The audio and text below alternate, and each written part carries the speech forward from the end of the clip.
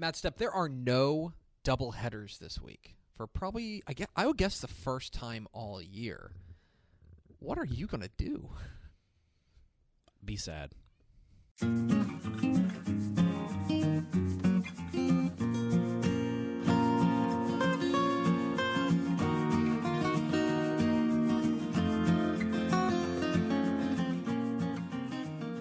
Tep and Stepp, your premium Texas high school football podcast from your friends at Dave Campbell's Texas Football and TexasFootball.com.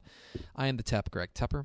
And I'm the Stepp, Matt Stepp. Thank you for being a Dave Campbell's Texas Football Insider. You are our favorite people. We love you very, very much. And welcome to the semifinals. Welcome to the Thunderdome. Welcome to Thunderdome. Yes. We are here in the state semifinals of the Texas high school football playoffs. I didn't ask you this before you started the recording, but I'll just ask you now. Do you have any interest in talking about what happened last week? Or do you want to just move on to the semifinals? I think because of the size of the show, we'll probably need to watch Tepper's instant reaction video. Mm-hmm. You can get a kind of an overview of what happened in the regional finals, and then you'll get it. I think in the course of talking about these games, we'll talk about last week. Yeah, well. exactly. So we're doing double the games this week. We're so doing 20 games, guys. We're going all 20. This is your state semifinal viewing guide. Yes. We're going to go we're going to go from 7 p.m. Thursday all the way until 4 o'clock Saturday, tell you which games are happening when, go through each of the 20 state semifinals, because this is it, man. We are punching 20 tickets to AT&T Stadium this week. And I know I bring this up a lot. This is the round you can't lose in. This is the worst round to lose in. Yeah. I hate to say it, but like you'd rather lose in the first round than the semifinals. It's This is just going to games. I've noticed it. Just the level of despair and just people. I mean, it's crushing. The if you lose agony here is heightened because you're so close. And my point is always, if you make a title game, you're remembered forever. They went to the title game. Even some of the teams that went to the title game. And you're like, man, like, remember when they went? Like, the ones that always spring to mind for me. Bowling, 2014, I think, with the Vernon Jackson team. This junior year, Yeah. Mm-hmm. Bowling is always one of those kind of weird finalists. Hempstead, when they went and played Melissa. Corsicana Mildred. Yeah. And then I feel like as we get farther away from it, the Groover is going to be one of those that you're like, man, remember when they made the title? Yeah. Houston Lamar is another one. When they played Kyler his sophomore year, that was another one that was kind of like, wow, Houston Lamar made it. But the thing is, we remember them. Mm-hmm. Let me ask you, who did Houston Lamar beat in the semifinal? I'm a horrible robot, so I know. But do you really? Yes, San Antonio O'Connor. Oh my gosh, they played at the Burger Center. You have an illness. Yes. Sorry. You have an illness. But the point is that it makes sense. You're etched in history. You're etched in history whenever you play for a title. So we are punching 20 tickets. We've already punched 4, by the way. Yeah. Congratulations to Motley County, Richland Springs. I was actually paying attention. I'm not a 6-man guy. Sorry, Lehman. But I paid attention to Rankin and McLean because it was so wild. Yeah. It ended up 91-80 or something like that. I looked at the score, and me and Ish are the press box at Alamo Dome, and it's like 81-81, like early fourth quarter. I'm like, what the hell is going on over there? That was a great game. So congratulations to McLean, Blum, who's their first time going to state for them. Congratulations to Blum. And then Richland Springs and Motley County, who are headed for AT&T Stadium. 20 more teams will join them, and we're going to talk about all 20 of those games. But first, Matthew, we must start, as we always do, with your Texas high school football fun fact of the week. Matt Stepp, there are 40 11-man teams left in the playoffs. Mm-hmm. How many of them were not champions of their district? Out of the 40? Out of the 40. 14. 10. Okay. 10. Now, I didn't count this time. Everyone except one finished second in their district. The one, of course, Katie Taylor, who finished fourth in their district and have gotten hot. Yes. They're on a heater. They are on a heater. So there you go, your Texas high school ball fun fact of the week. 10 non-district champions remain. And got a fourth-place team in there as well. That's all right. Incredible. This is your viewing guide. This is one of our shows. This is going to be a long one. This one's going to be pretty long. Buckle in. But we're going to go game by game, talking about each of them, giving you the full rundown of each of the 20 state semifinals. Because if we were to do the draft, we would be leaving out half the games, and it's just like all these games are huge. All these games are massive, and there's really. I'm trying to think of how many games are you really confident in your pick of the 20? 2 or 3. I think there's 2 for me. 2 or 3, yeah. That I'm really confident. I'm like, all right, I feel like I got to beat on that. Yeah. But then let's put it this way: there are more games that I feel like are complete toss-ups than there are that I feel like. And as really it should sure. be. I think Right. we have to put our analysis hat on here and really dig into things a little bit to really tell, I think, who's going to win these games. So we're going to start on Thursday night. We're going to start 7 o'clock Thursday at the Stars Frisco. It's a 3A Division I state semifinal between the Brock Eagles and the Pottsboro Cardinals. Kind of North Texas heavy here, too. And I would like to issue a retraction from something that I said earlier this season. Brock, this is not a down year for Brock. No, this is kind of what they do. Contrary to maybe what because you remember we thought going into the year and in the playoffs, we both sat here and said Brock in the first round against Clyde. We kind of had that on upset watch. Yes. We were very concerned about the first round of playoffs against Clyde. And then they won the region, and we thought they were maybe the 3rd or 4th team to beat in that region, and here they are doing their thing. Mm-hmm. Chad Worrell is that dude can coach. And Brock is definitely a team that's improved, especially late. They peaked at the right time. They are taking on the unbeaten and largely unheralded Pottsboro Cardinals. Team I saw last week. You saw them last week. I am interested in your scouting report on Pottsboro. Very tall receivers. Mm-hmm. Titus Lyons is 6'4". He may weigh 140 pounds, but he can run, and he's got great hands. Braden Plyler, their quarterback, does a great job. He's kind of a dual threat guy, runs that spread offense really well. Pottsboro doesn't just have a bunch of individual stars. They're just kind of a solid team. Boy, it's kind of the same. Then they're kind of looking in the mirror. This is other than the difference in offensive styles. I think you have 2 incredibly similar teams here. Yeah. That are greater than the sum of their parts. Yeah. But like I said, other than Brock's getting the I formation, they're going to run They're going to run power toss to Cass Jones. Pottsboro is going to go 4 wide. They're going to tempo. They're going to try to spread the ball around. I think how the key matchup in this game, having watched Pottsboro play, is how Pottsboro handles Brock's ultra aggressive 10-1 defense. Mm-hmm.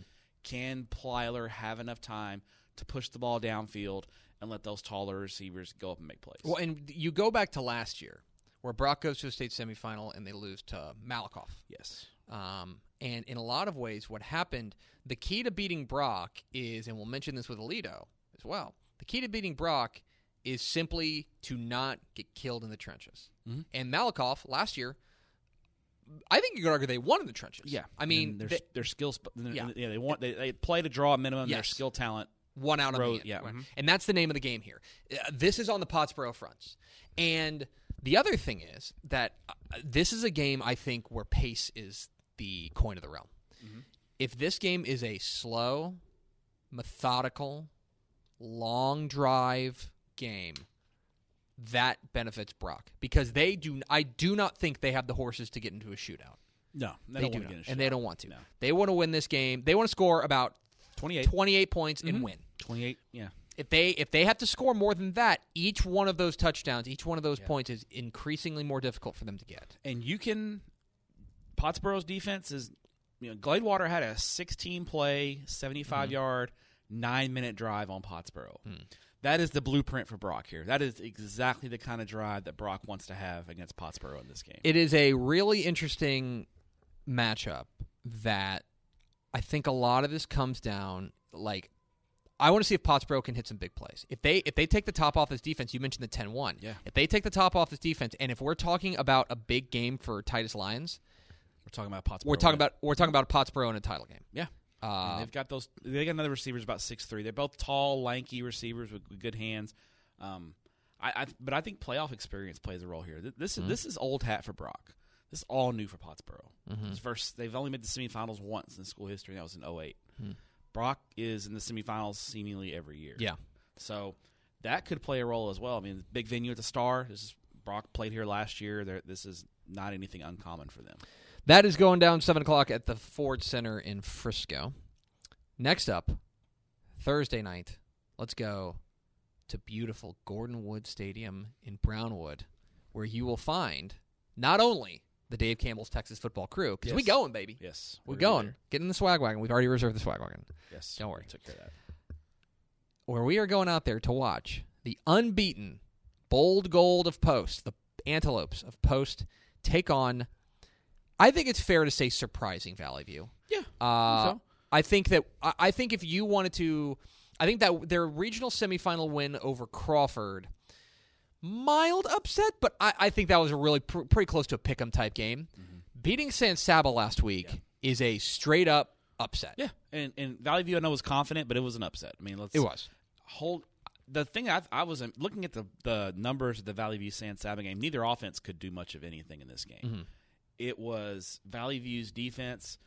Their defensive line. Yeah, I think their 2 scoring drives were both less than 20 yards. They forced turnovers and had 2 short scoring drives. Then they got the blocked field goal at the end of the game to win the game. They did the job against San Saba, no doubt about it. That was a San Saba offense averaging 56 points a game. Mm-hmm. Valley View held them to 12. Super impressive there. But they're going up against a Post team that I think can match them in the trenches with the size, and I think Post is going to have a little bit of an edge at the skill spots. This is a Post offense that's opened it up a little bit in the playoffs. I mean, they had to get into a shootout last week against Hawley. Yeah. And that's not really what they want to do, and they still won by 10 points. Yeah. What's interesting about this game is I'm catching myself.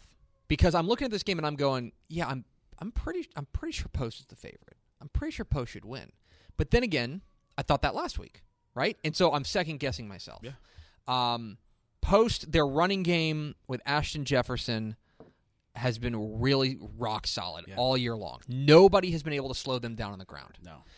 Now, here's a Valley View team that, I mean, San Saba was the same way. San Saba was a team that, for as good as Sean O'Keefe was, he was more of a runner than he was a thrower. Mm-hmm. And they were able to O'Keefe and Eli Salinas. Yes. Yeah. They were able to shut them down for the most part, holding the 12 points. So this is a really interesting matchup that, I'll say this, Valley View cannot fall behind. Because I feel like if you fall behind against Post, they are happy to trade scores. Yeah. I think Valley View's they're playing a freshman quarterback. And now, granted, this is game 15. Yeah. He's probably not really He's a fundamentally freshman. a sophomore. Yeah, but still, he's still young, young quarterback. That's not what they want to do. Valley View does not want to get into a game where they're having to throw the ball from behind. I think I think San Saba's big issue with Valley View is they got their butts kicked up front. Yes. I don't think Post is going to I think Post up front is going to hold up a lot better than what San Saba did. You add in Ashton Jefferson, but Post has got a lot of other ones. Nathan McDaniel, Tatum Thetford, the quarterback Sladen Pittman, the coach's kid at quarterback, had a huge game last week against Hawley.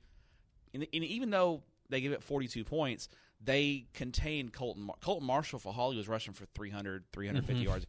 Colton Marshall held him to 190 yards. Yeah. So they contained him a little bit. So they're going to be laser focused on Clint Epperson on the Valley View offense. I just don't know if Valley View has enough. That's my question. Firepower. I think Post is going to score. What's their plan B? Let's say that they let Clint Epperson get some of his, but they hold him under what he normally does. Right? What does Valley View do then? They're going to need another heroic. I mean, they really didn't do much last week. You look at their offense against San Saba; they didn't get much done last week. It was the defense that bailed them out. I just think Post offensively is going to be able to do enough to move the ball. I tend to agree, but again, I'm in my own head because it's like Valley View is a team that has surprised me before, and so I would not be surprised to see them win this game, especially if that defense. It's up to that defensive line because if Post is running for 6 yards a clip, it's over. It's over. They won't be able to keep up. Right. So they have to make sure they get stops up front and match them up front. If they do that, they got a chance. But the thing about San Saba, correct me if I'm wrong, San Saba was a good running team, but they were not known for their size. They were not a particularly big team. No. They're just really sound, you know. So this is a big Post team, which is going to be an interesting challenge here for the Valley. If you remember last year, Region 1 kind of got the better of Region 2 in this round with New Deal winning and beating San Saba in the semis last year. So, I think the edge goes to post here, but I'm excited to go down to Brownwood. I'm excited to go to Brownwood. I've only seen one game at Gordon Wood Stadium in my entire life. Really? Yeah, I've only seen a game there once. Well, so this is only my second trip. This is going to be my first. I've been to the stadium. You've seen the Gordon Wood statue. I've seen the Gordon Wood statue. Which is awesome. We have to get pictures of that. Yes, I have never seen a game there, so I'm excited about that. Who will they play? The other 2A Division I region or state semifinal, rather, is a battle of unbeatens. It's 7:00 Thursday at Cy-Fair FCU Stadium in beautiful Cypress, Texas, a.k.a. the Berry Center. The Berry Center. Refugio takes on St. Augustine, and I would say that we had a pretty good feeling St. Augustine was going to be here. Yes. St. Augustine is not only an excellent football team, but also looked like pretty much from the jump the class of Region 3. I mean, we had it in preseason. We thought they were the class of Region 3. We did. So, and they've won the region this is the third straight year they've been in the semifinals. Yes, and this is a guy, and they were able. Their offense didn't explode quite like they did last week, Groveton did a decent job containing them, but they still scored 48 points. Yeah, and I really do think Jaden Hicks, their quarterback, is special. He's a really fun player. He had 3 touchdown passes. He had pick 6, and he returned a punt for a touchdown. Yeah, he does it all. But the thing about St. Augustine, though, is the last 2 years in the semifinals, they lost by 42 to Refugio in 2017, and lost by 44 last year to Mason. Yeah, so they haven't been competitive with Region 4. Right. That's concerning going into this game because I think we watched the Refugio game online last week, and I was very impressed with Refugio. Yes, this. You thought you not that I'm not trying to blow up your spot. You thought that Refugio was in serious peril against Holland. I did. I thought Holland had a great. I picked Holland to win the game, and Refugio. I thought this group of skill talent they have. They don't have the Lynx Hawthorne guy this year, where they have the D1 player at the skill spots, but I think they've got more weapons this year than they've had in several years. They've got a lot of different playmakers, and it starts with Austin Ochoa, the quarterback. But here's the big question. How healthy is Austin Ochoa in this game? So we were watching this game, and it was sometime in the second quarter. Second quarter, he goes down awkwardly, and he starts limping. And we're like, okay. Well, they were already up 31, whatever. It was 35-6. 35-6. They're up big. And I was thinking, okay, well, they're going to have him play out the half if he can, and then they'll put whoever it is. Austin Ochoa finished that game, and finished that game with a noticeable limp. And his left knee wrapped. Yes, and his left knee wrapped. Well, you know why he finished? I found this out. Oh, I didn't know. The backup quarterback is Jordan Kelly. He left the game in the first quarter with an injury. Really? You didn't see much Jordan. You didn't see any of Jordan Kelly after the first quarter. He's a backup quarterback, and he left with an injury. So they literally, and we're talking 2A Division I. They literally, basically, it probably would have been like a JV kid. Yeah, they didn't have quarterback. Yeah. So I think that's why Ochoa stayed in the game. So is Jordan Kelly healthy this week? How healthy is Austin Ochoa this week? All interesting questions going into this game because I think a hobbled Ochoa. Excuse me, I need to edit that cough out. Nah. Okay.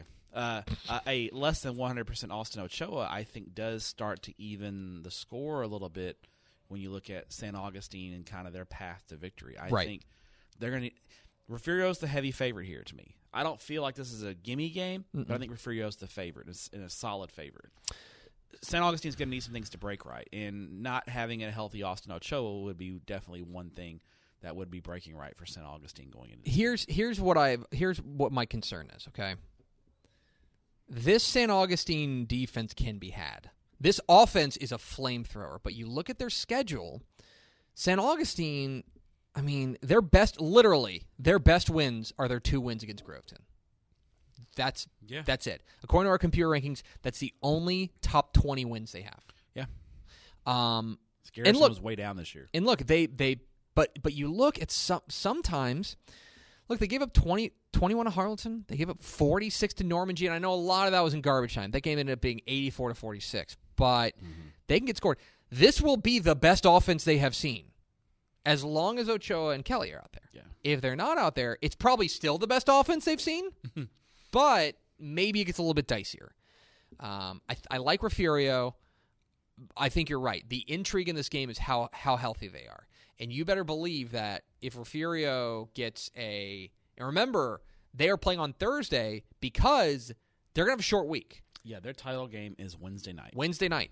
So they got to get this game done and over with, and you better believe that if this game, let's just say for the sake of argument that this game plays out like the last two have played out, where the Region 4 team runs away and hides, you better believe JCR is going to get as many of his guys out of that game as quickly as possible. As you should, yeah. Because they will have a state championship game against either Post or Valley View to prepare for.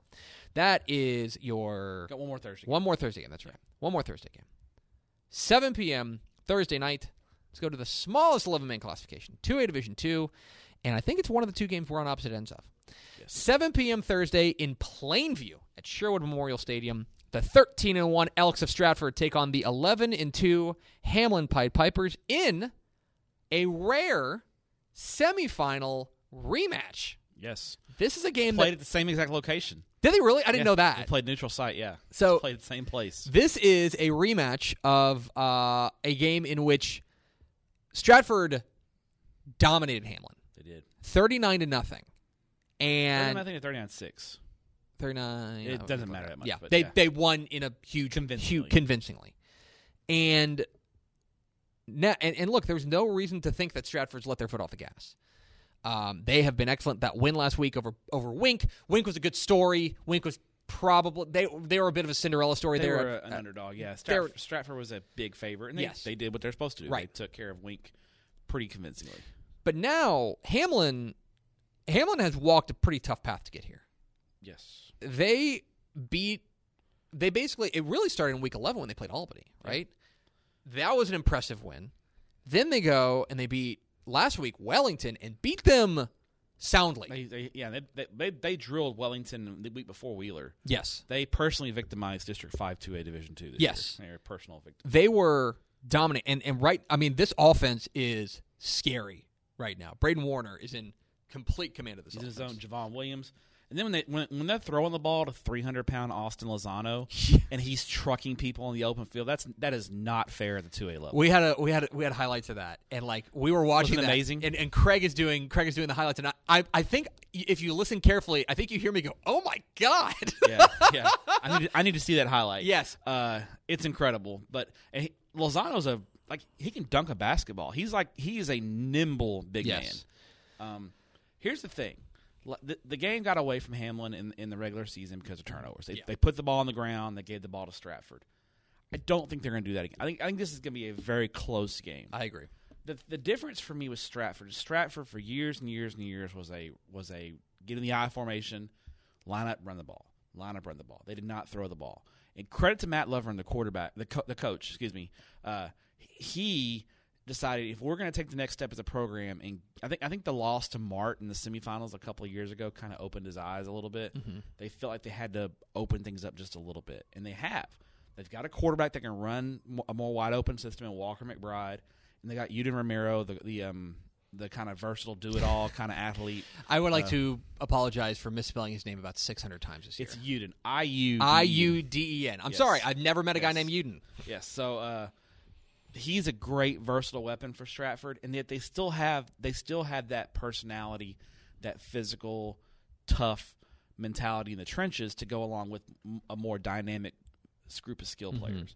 I think it's going to be a close game. I think Stratford gets the win, but I think it's going to be I'm going to be keeping a close eye on this game Thursday night while we're in Brownwood. I'm going with Hamlin. I think that they're playing. I think they're peaking at the right time. I think that offense is hitting their gear. We haven't talked at all about defenses. Both defenses are, I think, solid, but not the strength of the team. But I think both defenses, whichever defense I think can rise up this week is going to be the difference. This is the moment, right? Key stops to it. Moments. And by the way, worth noting, they will get, and I think this is savvy by both coaches. They'll get a day up on whoever their opponent is. I think because they played each other in regular season, they already kind of know each other. Mm-hmm. And you just want to play Thursday?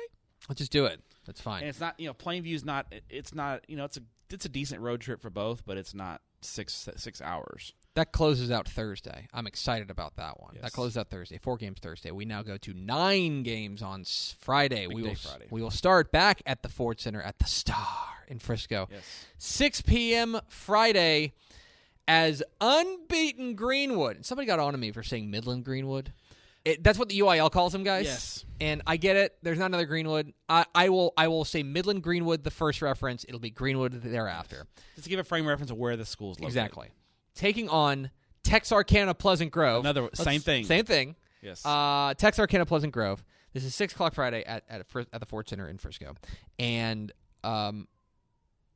credit to Greenwood last week. They were on the ropes. Yeah. They were on the ropes against Iowa Park, a very game Iowa Park squad, and ended up pulling out some pulling out some heroics toward the end to pull out a 36-33 win. They're in a semifinal for the first time since 2002, and that's when they lost in the state championship again to Bandera. Yeah, to Bandera. Shout out Brady King. But it was kind of what Greenwood's done all year. A lot of Trey Cross, snootful of Trey Cross. Weston Wilbur had a good game, although I think that basically it's been more Cross than Iowa Park was king on Wilbur and making sure you're the one who's not going to beat us. And the thing about last week, Iowa Park drilled Greenwood last year in the playoffs. Mm-hmm. Greenwood closed the gap clearly. Trey Cross had a huge first half.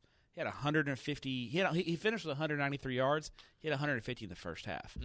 Iowa Park kind of contained him in the second half, but Greenwood in crunch time, needing a score to win the game, found the answers, and Cross's touchdown run with under 2 minutes left was kind of the game-winning score in this game. It was a great win for Greenwood, and here's a mountain to climb. Your reward is the prohibitive favorite in 4A Division II, the Pleasant Grove Hawks, who I can assure you Greenwood has not seen a team like Pleasant Grove. No, in a number of ways. One, they have not seen an offense like this, and that's because there's basically nobody else in the state who runs an offense like this. Yes, where it's a wing T, and I would need to go through their opponents. I bet they've seen a wing T this year. Out there, I don't know. It's not really wing T country. Monahan's quit running it. Yeah. I don't think anyone else in this, unless Lemisa or somebody was running. Yeah, that would not be at the level of this. Yeah. But it's also a pass-heavy, wing tee with Ben Harmon. But more importantly, and this is why I think Pleasant Grove's your favorite in this one, they have not seen a defensive line like this. No. Pleasant Grove has not one, but two Power 5 recruits on the defensive line, and Landon Jackson and Marcus Burris, who have started. Those two started as freshmen on the state champion team. Frightening. Yes. These are both. Jackson's a good 6'8". He's lean 6'8", but he's like 225. And Burris is 6'4", 250, and is a mountain of a man. And this is the thing. He's a man. He's junior high school. He's a man. He's a full grown man. The other thing is that this is what Josh Gibson does, is that he always has his team playing their best ball right now, and they are. That win over Gilmer last week was they tore them apart. Yeah, Gilmer's a great team. Really good team. They just decimated Gilmer. The computer thought they were the second best team in the state in 4 Division. They beat them by 30. Yes. This is a huge, and so if you want to plot out, if you couldn't tell, we think that Pleasant Grove's a favorite. Yes. The computer also believes that Pleasant Grove's a favorite. Pleasant Grove's another Division I recruit on defense, Nick Martin. Yeah. The outside linebacker, which I think he's going to shadow Trey Cross. Yeah. I could definitely see him kind of being the guy to keep an eye on Cross. The computer has Pleasant Grove by 15. That is the largest spread. There's two other games that we'll get to that are 15-point spreads. This is the largest spread in the state. This is, if you want to find a path for Greenwood, the path is you got to establish the run, long drives, keep the ball away, and you probably got to turn them over 3 times. Yeah, you probably got to steal some possessions here, because otherwise you're going to be in trouble. Yep. This is a really, really. This is one of those games where there is a clear favorite. Yes. I think Pleasant Grove is a clear favorite. I think Pleasant Grove, not to spoil the rest of the games that we're going to talk about, and please watch our content next week for state championship coverage. Please do. I think Pleasant Grove is going to be a favorite in the rest of their games. Yes. Okay. Out of the 4, they're the heavy favorite. So the thing we haven't even mentioned the quarterback, Ben Harmon at Pleasant Grove, 3-year starter. He started as a sophomore in the state title team, and we haven't even mentioned Bruce Garrett, the Division I. He's BYU commit at running back. Pleasant Grove is loaded. They're loaded. They are a 5A team playing 4 Division II, is what they are. Yeah. And they're a good 5A team playing 4 Division II. Their one loss is to Carthage, who is, by the way, still playing in 4 Division I. And by the way, this is a place, correct me if I'm wrong, Pleasant Grove played their semifinal here last year. Pleasant Grove's played in the semifinals at the start of the last 2 years. So they're comfortable here. And the last 2 years, Pleasant Grove has victimized Region 1 in a big way. They destroyed Graham. They just this is an undefeated Graham team 2 years ago. Good Graham team. Beat them 49-7, and then last year just annihilated Iowa Park. Similar score last year against Iowa Park. So that's what's interesting. Yeah, it's a big hill to climb. It's a big hill to climb for Greenwood. If they do it, though, you're talking about a shocker. Yes, this and, will be and by the way, big upset. I'm interested in a Greenwood crowd at AT&T would be a nice crowd. I'm interested to see what kind of crowd they bring Friday night to the Star. Because this will be fun. So that is your first night. That's the 6 o'clock hour. Yeah, early kick. We move to the 7 o'clock hour, 4A Division 1 now. 7 o'clock Friday at Midlothian ISD Stadium as the Pojo Magic, the Springtown Porcupines, take on the defending state champion Waco La Vega Pirates, who the machine got online last week. The machine came online. And whoa. I watched almost all of that game. So my game Friday night started at 7:30, so I caught the first 30 minutes of it, and even through the first 30 minutes, I'm like, whoa. It was a butt kicking, is what it was. Of Argyle. A really good Argyle They team. made Argyle look. I picked Argyle. I picked Argyle in that game.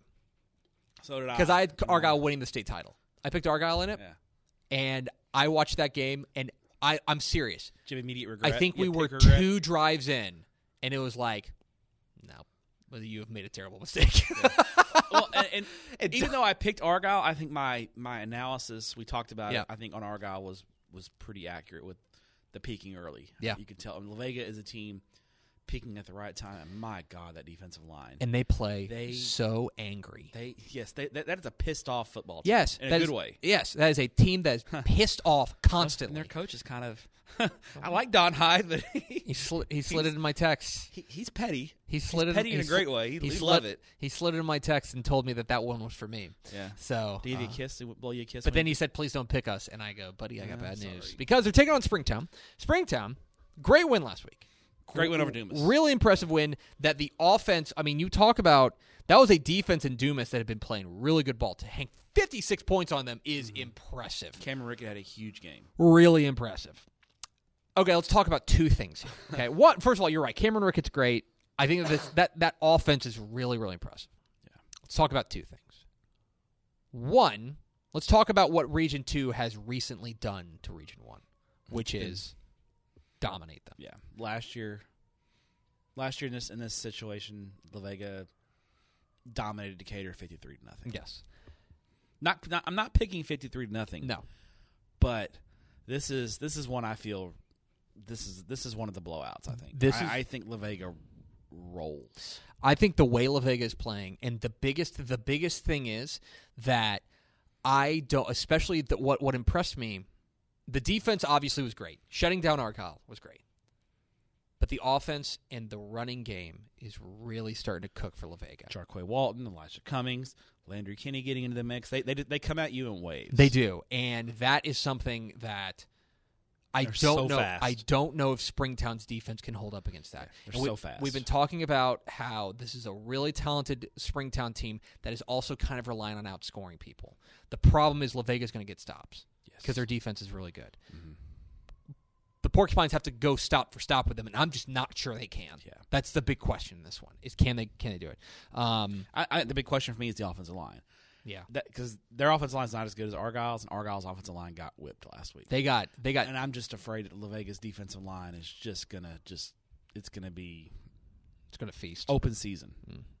I tend to think you're right. Stranger things have happened, and this is a good Springtown team. And if we're wrong, I will text Coach Hewlett and be like, Coach, congrats. We'll see Tip you of the hat. We'll see you at AT&T. AT&T. Yeah. Now we go to 3A Division 2, 7 o'clock Friday at Lion Stadium in Vernon. Let's just run it back for the 4th year in a row. Third year in a row in Vernon. Same spot, 3 years in a row. It is the Canadian Wildcats and the Gunner Tigers. And I remember this podcast last year. And the question we had was, is Gunter in Canadian's head? That was the question, right? And the answer was emphatically no. It No. was not. Because they came out there, and the defense shut down Gunner. Yeah, Canadians' defense was the story last year. Now, here's an interesting thing. Now, Bryson Daly will do this to teams. They were pushed defensively last week. Yeah. By Abernathy. And in a game that Canadian took control and then got hairy late. Got real hairy Canadian late. put the ball on the ground. Yeah. And that's the concern. Mm-hmm. They had 4 turnovers. They were -4 in the turnover ratio against Abernathy and still won. But they're not going to get away with that very long. They will not get away with it this week. Gunter will make them pay. Gunner will absolutely make them pay. And I'll tell you, the Gunner team, one of the things, and I made some comment on the instant reaction video. I said that, the thing about Gunner is that they're mucky. Is that they're a team that takes your game plan and they make you ball it up and throw it in the trash and find a different way to beat them. Yeah. They're tough, they're physical, they're nasty, and they want to get in. They want to get into basically a street fight with you. And they're going to win, right? Because that's the thing. They know they can win that game. Yeah. And this is a team that, unlike past years, they don't have. I would say they don't have superstars, right? They don't have that guy, right? Who is the guy for Gunner that's past? Was it Clopton? No. Well, Braden Clopton was one of them. Oh gosh, he's at Texas State. I know. There's people in Gunner screaming at us right now. Hang on, I'm looking it up. You're looking up live. You're listening to Ish? Where's our Texas State? You're listening to live coverage of. I'm finding their preview. Dylan Jantz. Dylan Jantz is awesome, but Dylan Jantz was a superstar. This is a team that does not have superstars, but they've got Bryson Rigsby, Hudson Graham, Peyton Lowe. They are all grinders in that shotgun pistol. Mike Craven's favorite offense. They're basically the pistol wing T almost, and they run it really well. Their offensive line is not huge, but they're sound, and they are a team that can really push you. And but make no mistake, what Gunner is about is defense. That's what this team hangs its hat on. They are a defense-minded team. They are a team that in the opener was a perfect encapsulation. They played Dangerfield. They got down 21-0, and the defense said no more. And that is a team, if you were to take all the rosters on Dangerfield and Gunner, and you were to rank them, all the players in terms of speed, how long would it be until you got to a Gunner kid? 10. Yeah, okay? They least. are significantly outspeeded. But what happens when they face this kind of offense from Canadian, which is really cooking? Yeah. Grant McCookin. Hey, look at you. No, see yourself out right now. I'm done. Grant McCook, the quarterback, dual threat.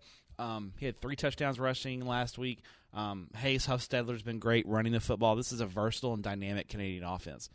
I think Canadian's the favorite here, provided they don't turn the ball over. And I think they're going to have to. So last week, Holiday came out. Holiday, Frank Johnson, they're a wing T team. They came out in the spread and drove right down the field and scored a touchdown on Gunner. Because Coach Johnson said it. We felt like their weakness was the secondary. The weakness of the defense is the secondary. Now, granted, Holiday couldn't keep that up against Gunner because they just don't execute the offense well enough.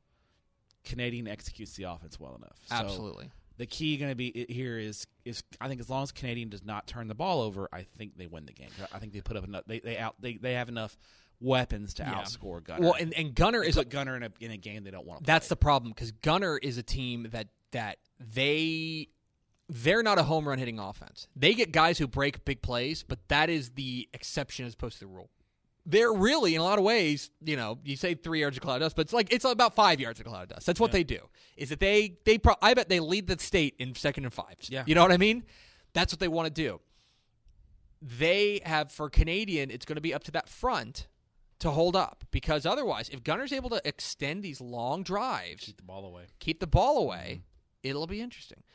I think this game, the computer has this as Canadian by 11. I don't buy that. I think this is a 1-touchdown game. I am picking Canadian. They've been my pick to win the title pretty much from the jump. But this is a super interesting game. And the other thing that's interesting, sensational coaching matchup. And Ketting and Jake Fizel, and 2 coaches who now know the other program so well.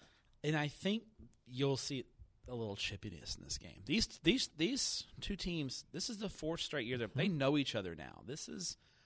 It's hard to have a rivalry between Gunner and Canadian because they're so far away, but they keep playing in this round.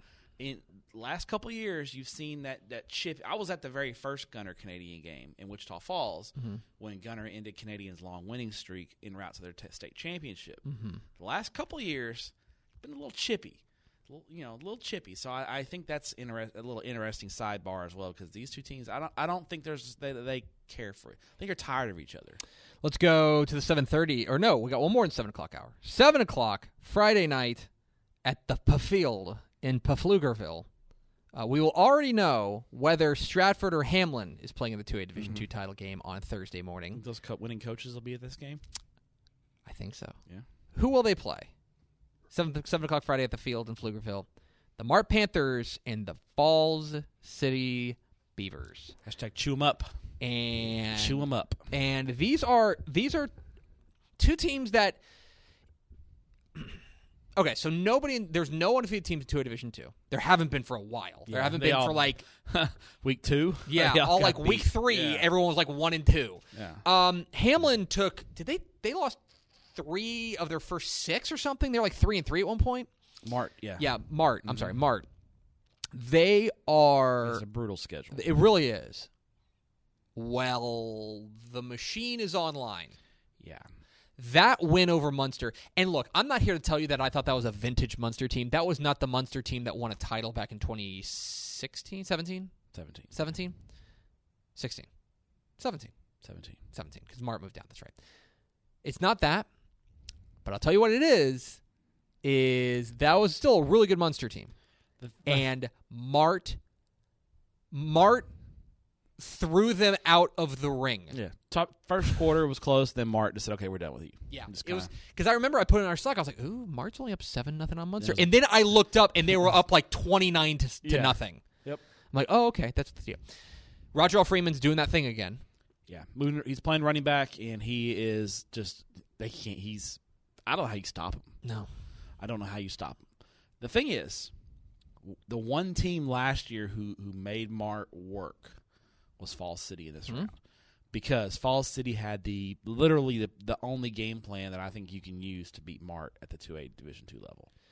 They just said, we're not going to give you the ball. We're going to have the ball for 30 minutes. Yeah, and you better score quickly, and because if not, we're going to keep the ball another 10 minutes. And they almost pulled it off. I think the second half, Mart made some adjustments and got the ball, and then Stoddard Bailey broke a long touchdown run that kind of just flipped the game. But Falls City has the game plan, and they're not going to be intimidated by Mart. I think a lot of 2A Division II teams, when Mart walks out, they're done when the game starts. Falls City won't be like that. So I think it'll be a close game. But Bremont's fine. Bremont's a good team, but Falls City having the struggle last week they did with Bremont concerns me. That concerns me a lot, especially on the defensive side, because – look, Falls City's got Brady Lissy, and Brady Lissy is a super-duper-duper star. He is awesome, okay? But the defensive side concerns me because this is a Mart team that's starting to mash. It's this Mart's team that's really starting to come online offensively. And if that continues, they're going to need heroics from Brady Lissy. And you don't want to get in a shootout with Mart. I'm just telling you, it's going to end badly. It's going to end badly. So that is what the question I think is going to be. I think you're right. The game plan's got to be the same for Falls City, which is we're going to have the ball for 32 minutes. We're going to absolutely swallow this clock whole. Then they got to get Mart to turn the ball over like twice. Yeah, find a way to stop Mart. Yeah, find a way to stop Mart. That's the big question. A lot to ask. It is. But Falls City at least showed last year that they can. Let me ask you a question. Are you comfortable saying the winner of this game is the favorite in the title game? I think Mart, if Mart wins, because Mart has what the others don't have. That's just team speed and droves. Yeah. I think if Falls City upsets Mart, I think you've got a really fascinating title game between Stratford, Hamlin Winter versus Falls City. So it's about styles. Styles make fights, and I think for whatever reason, Falls City has the ability to give Mart some fits. The computer has Mart by 9. And hypothetically, the computer, by the way, has Hamlin by 4. And Mart would be, at this point, do some back-of-the-envelope math. Mart would be is that right? Do I have that right? Hold on. Let me do some back-of-the-envelope math and figure out what an early line on that game would be. That'd be a pick 'em. The computer would have a Mart Hamlin pick 'em. I don't think that's correct, but we'll see. We'll see. I think Mart's your favorite if they win this game. But even in the offseason, when we were talking with both of these coaches, we talk with Britt Hart and you talk with Kevin Hoffman. They've been eyeballing each other from across the room, knowing it's probably coming to this. Yeah, they've known. So that is 7. That closes out the 7 o'clock hour. We're already 44 minutes in, so that's awesome. 7:30, Alamo Stadium. 7:30 p.m. Friday night. The unbeaten Alvin Shadow Creek Sharks take on the Thunderbirds of San Antonio Wagner, who heard me. Mm-hmm.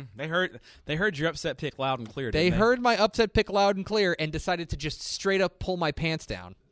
Because they pulled Veterans Memorial's pants down too. 74-14. And look, now, correct me if I'm wrong. Corpus Christi Vets turned the ball over a couple of times, and this game got out of hand. They just had no prayer. Wagner ran for 697 yards. It's 697 yards rushing in the game.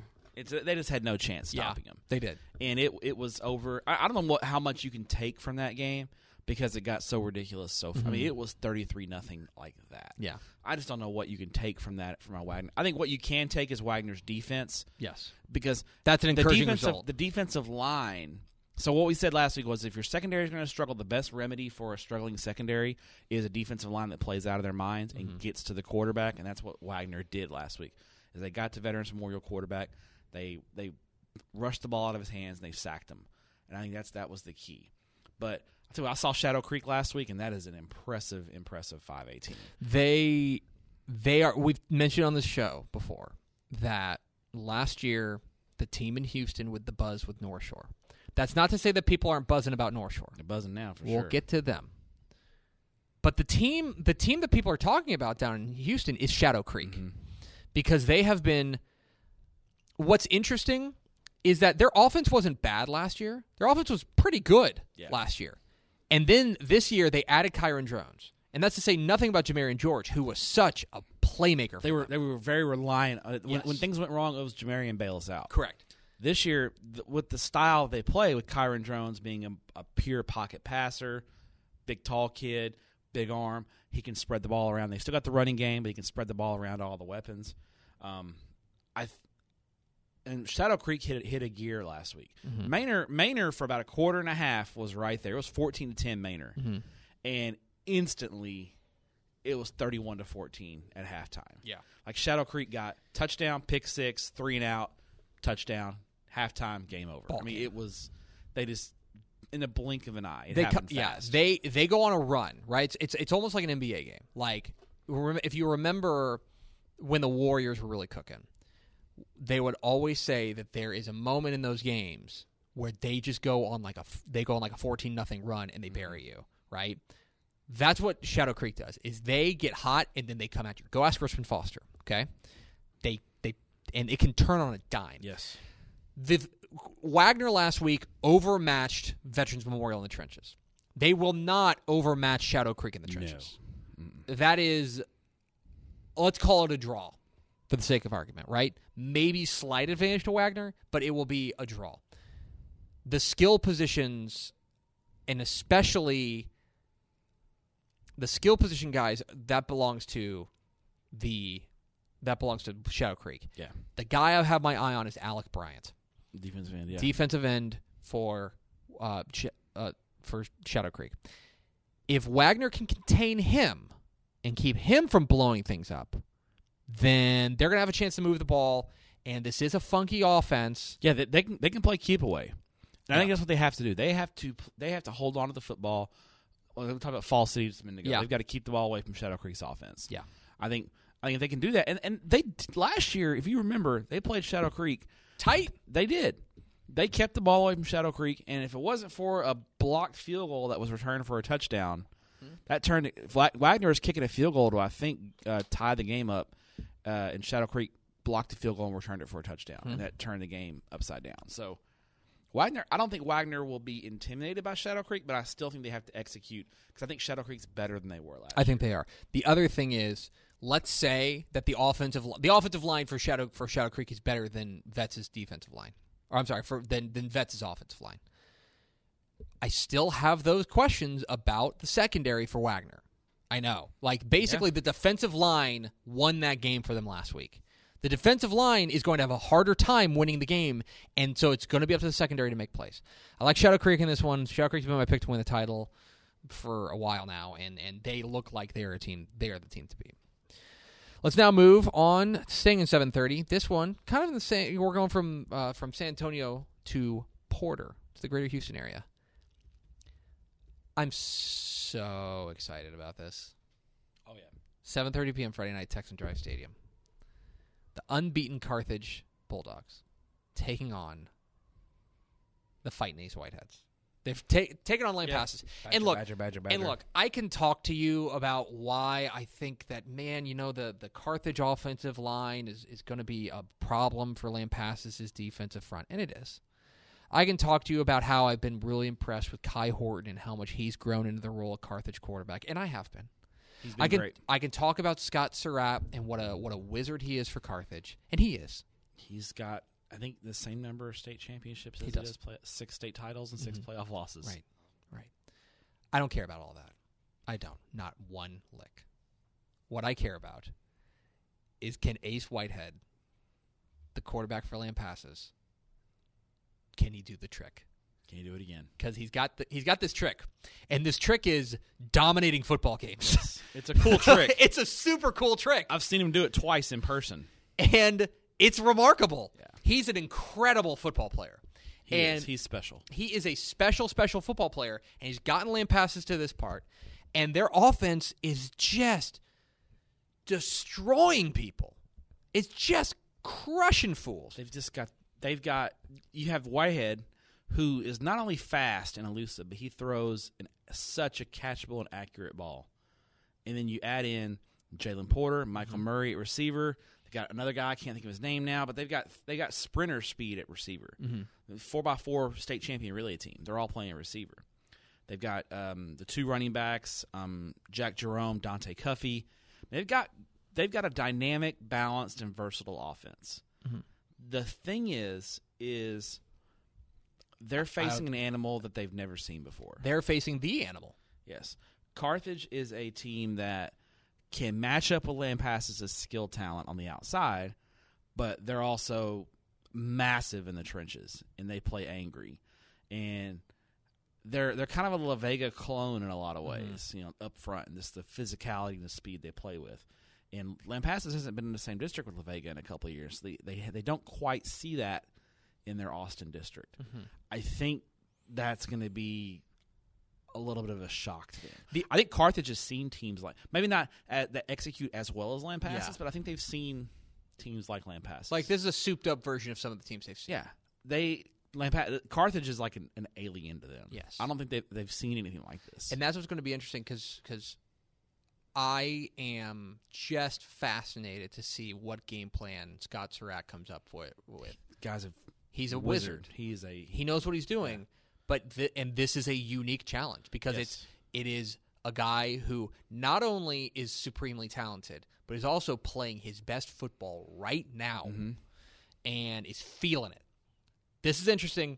What's funny is that, and I can't believe I'm suggesting that somebody get in a shootout with Carthage, but Land Passes is going to need 50 points to win this game. Yeah, that's their kind of game. I also don't think they can. I don't think they can stop them. I do not think that Carthage is going to be able to be stopped. I don't think so, unless they turn the ball. I mean, turnovers are always the big key here, but no, Carthage has got plenty of weapons. Land Passes' defense, it's fine. It's not great. It's not. That's not why they win. No. So again, I can talk to you about matchups or whatever. I mean, the last 2 weeks, Land Passes has get up 44 and 34 points. This game's just going to be fun as hell. Okay, it's just going to be fun as hell to see what Carthage does with Ace Whitehead. What do you do with a problem like that? The other thing, I'll just throw this out there. I think it's going to be the best atmosphere of the weekend. Because Carthage, both fan bases travel well. Anybody who's been to a state championship game with Carthage knows that is a big, rabid, loud fan base. And do you see those photos from Land Passes? Yeah.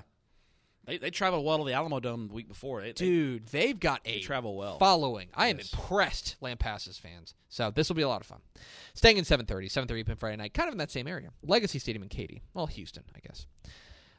just like we all predicted, for a Division II regional state semifinal between the Silsbee Tigers and the Silsbee and the Wimberley Texans. Wimberley?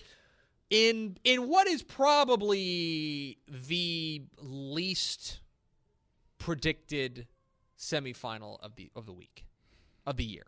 Between both teams, yeah. Between both teams. There are teams that we are like, oh, you're here. This is two teams of... Oh, you're both here. You're both here. Together. What I'm so impressed by with Silsbee is they were getting West Orange Starked. Mm-hmm. The whole game is West Orange Stark does this thing where they go up like some weird score where it's like 23-9. Yeah. You know, It's some very weird. Cornell Thompson it's score. it's 25-11, and then they just hold you at arm's length, and they end up winning. They score a late touchdown and miss the extra point, and they win the game 31-11. Mm-hmm. Okay, some weird game. They're getting West Orange Starked. Yeah, it was 28-17 going, which is a surprisingly normal score. Correct. 28-17 going into the fourth quarter. And darn if Silsbee doesn't pull it off. 18 straight points. And do what basically nobody has done. That, like, the only way you found to beat West Orange Stark, basically under Cornell Thompson, is you got to jump on them, and you just got to hold on. Yeah, hang on for dear life. Hang on. And they don't get come back on. No. They don't. That is not a team that have. And so Silsbee has done something impossible. Wimberley goes and completely flips the script on the first meeting with Geronimo Navarro. And they did it because, well, A, they quit turning the ball over. And they jumped on Navarro early. It was 21-0. Cooper McCollum was out of his mind in that game. And Navarro's secondary had no answers. And we talked about this last week, about how Cooper McCollum is a game changer for them. I will be entirely honest. I have zero feel for this game. It's a hard game to get a read on. Like, I have no idea, because I think if you're asking me who... Silsbee will be the faster team. Yeah. Silsbee the faster team. Better running back. Draylon Taylor, Chris Yes. Martin, the running backs. They have the playmakers in the running game. But Wimberley's got the playmakers in the passing game. Those two tall... They got a 6'5" receiver. It's a tough matchup. I think this is going to come down to a lot of intangibles, a lot of little things here. Mm-hmm. And Silsbee last year was close. They got to this point last year, and they actually held Jordan Whittington kind of in check in the semifinals. Mm-hmm. So I think last year's experience may really benefit Silsbee in this setting, and that's kind of where I'm leaning to. I think you're right, but it's close. It's gonna be a one-score game. I don't know, man. I might take Wimberley in this. The more I think about it, I think that Cooper McCollum is feeling really good. And I also think that their defense is playing outside its mind right now. Their defense is the big reason why they're here. They shut down the running game last week. Absolutely. They're going to need to do it again against another different kind of running game. But, like, I don't know. I think I might be taking Wimberley. I think I might be talking myself into Wimberley. I think I might be. Okay. Stay tuned to the picks. That is at Legacy Stadium, 7:30 p.m. Friday. Let's go to 3A Division 1 now. Round Rock's Reeves Stadium, 7:30 p.m. Friday night. As one team, we were feeling pretty good, had a good chance to get here, right? The Grandview Zebras, the defending state champs Zebras. You know, I didn't pick them, but yeah, the Zebras. The Zebras. We even though you didn't pick them, you are not surprised that Grandview's here. No, and they're last 2 weeks dominating wins over Yo and Troy. That's pretty impressive. That is impressive stuff out of there, and they have really dominated them. And now they play. This says Columbus. Yeah, Columbus made the semifinals. The Cardinals? Yeah, I saw them 2 weeks ago. Matt Schobel's the coach. You know, this is a great place to eat in Columbus. It's called Schobel's. This is one of those teams that I was like, oh, well, look at you. Yeah. Columbus is rolling. And Columbus is the thing that I am impressed, like, here's why Columbus is a big-time danger to Grandview in this game, is that there may be no team in the state playing with more confidence right now than they're Columbus. Rolling. They are feeling themselves. Yeah. And, man, I'll tell you what, Tyree Simchick, the running back. That dude. He runs angry. He's a beast. You know what's funny is that every time I watch his highlights, I always think, like, man, he runs kind of high. And then, like, whenever, like, contact comes, he dips that shoulder and just, like, and abuses people. Uh-huh. He runs so tough. Mm-hmm. And what I'm worried about, though, for Columbus is that, and we've talked about it, Grandview, of course, has Dane Yench. They've got playmakers. But they're just big. They're just a big stinking team. They are. And the size is, I think, Columbus has had they've been at least equal size to everyone they've played. They will be the smaller team here, yes. I think. Yeah. And the problem is Columbus can't really out-athlete Grandview. No. Like, when they played Industrial, they at the skill spots, Industrial had no answers for their, Simchick would run and run and run, and they'd mix in Keon Hurd a little bit, and they'd run, and they'd pop a big play over the top with the receivers in one-on-one coverage. Grandview's DBs can hang with Columbus's receivers. I think you're right. That's the key. I don't think Columbus is going to be able to out-athlete Grandview. And a Grandview team that's been here, done that. This is old hat for them. This is all new for Columbus. I think Grandview close early and Grandview pulls away late. That sounds right to me. One of the things I'm interested in from Columbus is I want to see if they are able to get pressure on Yench, if they're able to pressure up front, if they're able to get that defensive line going, and because the issue with playing Grandview is if you blitz, Dane Yench is good enough to step away, step up in the pocket, and make you pay for blitzing. Yes. They have to get pressure with the front. They have to do that without sending extra bodies. If they're able to do that, game on. But I think that Dane Yench, and I like Grandview in this one, but the confidence here for Columbus is just off the charts. Finally, we're wrapping up Friday. Who will they play? Right? No. 3D2. I'm sorry, this is 3D2. Who will Canadian or Gunner play? Yes. Let's find out. 7:30 p.m. Friday night at Waco ISD Stadium, home of the most patriotic pregame show of all time. Oh, gosh. Taking on, as it's East Bernard, again, chalky, against Paul Pewitt. Brema on Brema violence. This is Brema on Brema violence. And how about, first of all, Tristan Abrams going to get some votes for 3A Coach of the Year around here. He should. He has been, what he's done there is impressive. And what I love about this game is these are two teams that have the same identity that just do things in a different way. Both of their identity, at least offensively, is running the ball. Yes. We're going to run it. One's in the slot tee, one's in the wing tee. Yes. This game's going to be over in 35 minutes. It's going to be quick. Blink you miss it. Be quick. But Paul Pewitt, once again, just keeps on running. They rallied. They were down, and I quit paying attention. They were to that down game. 30-13 at the half, and you're like, "Oh, Pewitt runs a slot tee. They're down by 17 at the half. Danger zone. Yeah, it's over." I think they were down 12 in the fourth. They were down 42-31 in the fourth quarter, and scored 2 touchdowns in the fourth quarter to come back and win the game. Cross Holder, their quarterback, is an operator. He's an operator in that and offense. When they needed him to throw the ball last week, he threw it and had 3 touchdown passes. It was effective. East Bernard is a team we probably haven't talked about enough. Very quiet. 14-0. They are. And last week was an extremely ho-hum. They put in a shift. 30-10. They went there. Yeah. They went there. They clocked in. They beat Canado 30-10, and they clocked out. Yeah. It was efficient. Now, my question is, they are a team that is running the ball extremely well, but their defense is the key. And the defense has always been the key for East Bernard. It's what separated, even when they had Ty Slanina, right? It was still that their defense was rock solid. Yes. That's going to be the question for Paul Pewitt, because Paul Pewitt, the teams that they've beaten are not great defensive teams. Dangerfield was not a team that was known for its defense. Bell's not a team known for its defense. This is the best defense they've seen. Absolutely. So what happens then? And East Bernard, even though they know how to defend slot T offenses. Yes. This is not going to be anything new for them. Right. East Bernard offensively, we thought they might struggle a little bit when Kobe Brown was, has been suspended, with his off the field issues.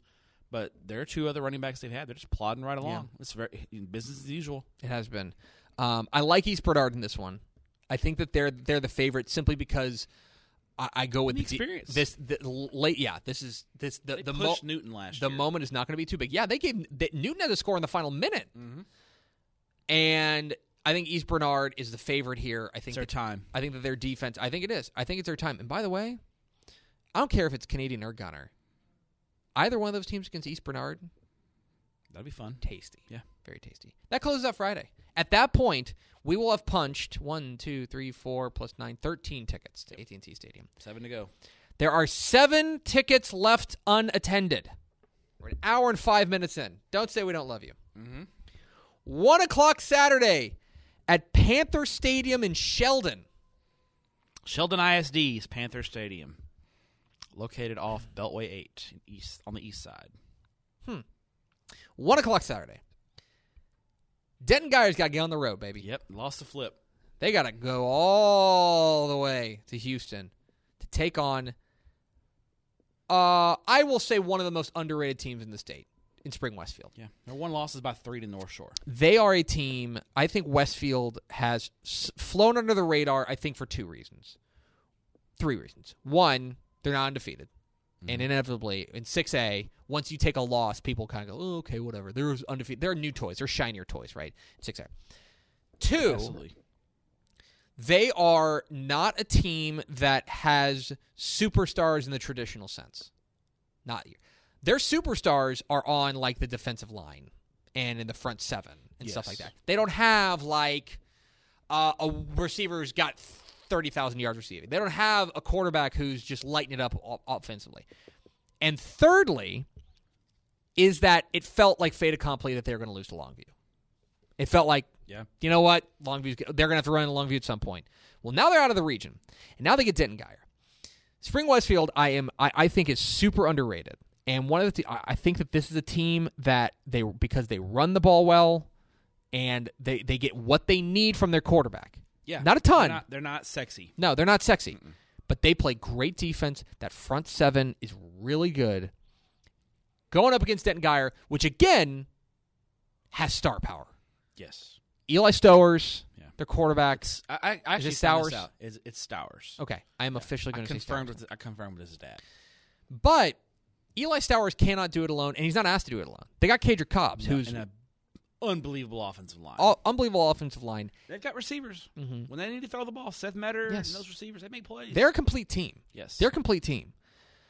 For Westfield, I think being at home is huge, or being quote-unquote at home. Not having to get on the bus and go for 5 hours is huge. Geyer, let me look up where Geyer – has Geyer traveled at all this year? No. I mean, they can't. They played Tascosa in Frisco. Yeah. They can't have traveled that far. I can't. Denton Geyer is probably the furthest they've ever traveled, like, in school history. Oh, yeah. Probably like Wichita Falls. Yeah. I mean, that's got to be, right? They don't. This is a totally new thing for them. Geyer, they played at Aledo, at the Cotton Bowl, district play, played in Prosper, Arlington, Frisco, and now Houston. Yeah. I mean, this is a long road trip. And 1 o'clock kick. Yeah. So they're probably going to go down Friday night. And probably stay in a hotel. A lot of things working against them in this game.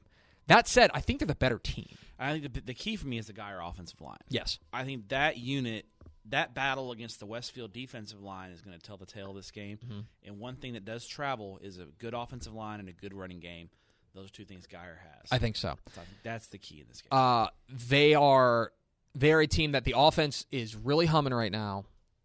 I think this is a close game. I think this is a close game that could come down to the 4th quarter.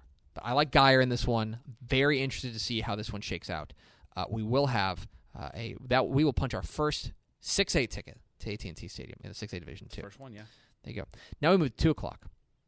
We'll punch a 5A Division 1 ticket at Allen's Eagle Stadium 2 o'clock Saturday as the unbeaten Frisco Lone Star Rangers take on the unbeaten Denton Ryan Raiders. Tasty matchup. So much to talk about here. The thing I keep coming back to is, so how good's Ryan? We're going to find out on Saturday. Because for all we talk about, like, and look, they're 14-0, and they don't need to apologize for being 14-0. They have played the teams on their schedule, and they have throttled them. Beaten them thoroughly. They have 21 points, closest game all year. Yes, they have absolutely dominated everyone that they've seen. Now, let me just pull up their record or their schedule here. Denton Ryan.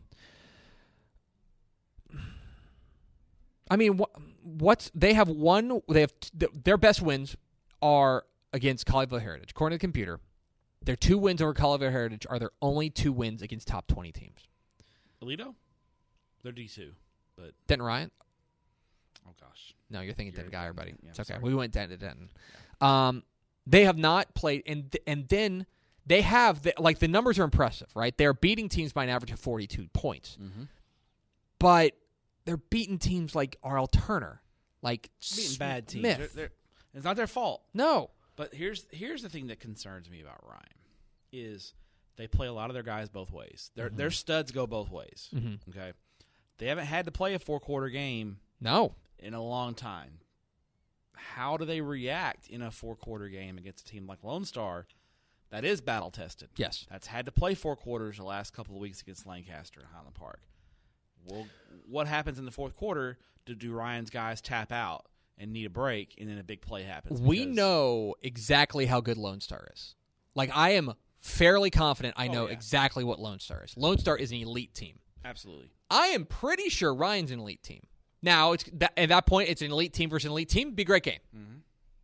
If they go out there, like, the other thing is, this is, and it's not fair, but, like, basically, this is where we start measuring Ryan's season.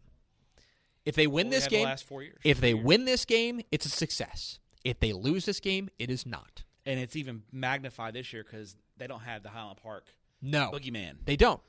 For whatever reason, let's be Highland Park has been living rent free in Denton Ryan's head. Absolutely. And they don't have to deal with Highland Park right now. There's no excuse. So now it's like it's now or never. It really is. A lot of pressure. It is. It's a high pressure game. The other thing, like, and the question for all of this is going to be, what does I think there's 2 things that go into this, 2 keys to this one. Obviously, what does Ryan do with Marvin Mims? Yeah, good luck. Okay, he's already the state's single-season receiving yardage record holder. He is a superstar, and he is a guy who can single-handedly take over a game. But they've also got other guys that can beat you. That's what makes Lone Star so dangerous. Is it's not just Mims. If it was just Mims, you could just key on him, and win. But their other receivers step up. Garrett Rangel has been solid, and their running game with Jake Bogdan has been good. That's one. Flip it to the other side. Can Lone Star slow down Ryan's running game? Okay. Amani Bailey went nuts last week. It was sensational. That is the big question. Can they slow down Ryan's running game? Because if Ryan starts running the ball, Ryan is not a team that wants to throw the ball 40 times. No. They want to throw the ball about balanced. They want to be balanced. 50-50. Yes. Can they slow down that running game? Because if they slow down the running game and get Ryan off schedule, then Lone Star's in business. Now you're in obvious passing situations, and that's where Ryan has not lived all year. Right. Because they've been so dominant, they've been when they are in second down, it's 2nd and 2. It's 2nd and 3. And you mentioned it off the top. The other thing about this game, if this game is late and close, one of these teams has been in a lot of late and close games. And the other one has not all year. Yeah. I know we're on opposite sides of this. I think it's Ryan's time. I'm going with Ryan. But I'm not. I don't feel great about it. No. I mean, I'm real iffy on it. But I'm going with Ryan. I think it's their time. And I love Jeff Rayburn. Jeff Rayburn's been like, you picked against us like against Highland Park. I know. I think it's Ryan's time. I've been riding or dying with the Rangers all year. I'm going to ride or die one more time. I'll add state championship game if they see Shadow Creek. Anyway, it's a great game. Excited about that. 2:30 p.m. Friday or Saturday afternoon at Allen Siegel Stadium. Let's see. Next up, 2:30 p.m. at McKinney ISD Stadium. Going on at the same time. Right. Same time. Another huge game. Who will play in the 4 o'clock game, the showcase game on Saturday? Will it be the undefeated Duncanville Panthers, or will it be the upstart Rockwall Yellow Jackets. Now, Duncanville has started to rev up. Yeah, they're coming online. The machine's coming online. Offensively, at least. Because last week, against South Lake Carroll, that was impressive. The offense really got going. Mm-hmm. It is Jaquindon Jackson and Tristan Smith. They're two guys. And a good offensive line. And a great offensive line. And they are a team that they're just going to run the ball. Jaquindon Jackson is basically throwing at about the same clip as he was last year. I was looking this up. But that's not what they want to do. They want to run the ball with those two guys. And it's smart. He's unbelievable. Yes. With the ball in his hands. Absolutely. Why wouldn't you want him to run the ball? And the offense got cruising last week. It was very impressive. That game got hairy because South Lake's offense. Because South Lake's offense moved the ball on them, but they came away with a win. Do you feel like that? Looking ahead to next year, do you feel like a torch may have been passed a little bit, like Duncanville? Oh, Duncanville's like, all right, we got you. We blew you out last year. This year's a lot closer. It's our time right now. Next year could be the year because especially Carroll's got all those dudes back. Well, here's Rockwall, and look, you know what Rockwall's going to do. They do that thing with that guy. They do the thing where they call the Jackson Smith Jigba play, and Braden Locke throws it to him, and he scores. Yes, it's a super good play. Man, Rodney Webb, I guess he's pretty smart. I mean, smart stuff. I got this guy who's going to Ohio State. I'm going to get the ball in his hands a lot. A lot of this, in my opinion, comes down to how healthy is this Duncanville secondary. Because Chris Thompson didn't play last. The Auburn commit didn't play. Didn't play. They've been nicked up. How healthy are they? Now, let's also be honest. I do not think Rockwall is going to stop Duncanville one time. Unless Duncanville throws an interception or Duncanville fumbles the ball. This is going to be basically if you are Rockwall and you want to win this game, you have to follow the exact same game plan that you followed in round 2 against Allen. Yeah. You got to go out there and you got to outgun them. Go guns a-blazing. And you got to do let's get wild. Just unload. Yeah. And look, let's see what Duncanville does under pressure. You know what I mean? They got a little bit of pressure last week. Put them under pressure. And handle it well, but I don't see Duncanville getting stopped. So here's what I said on Texas Football Today. Here's where I think the difference is. I don't think Rockwall's offensive line can block Duncanville's defensive line. Mm-hmm.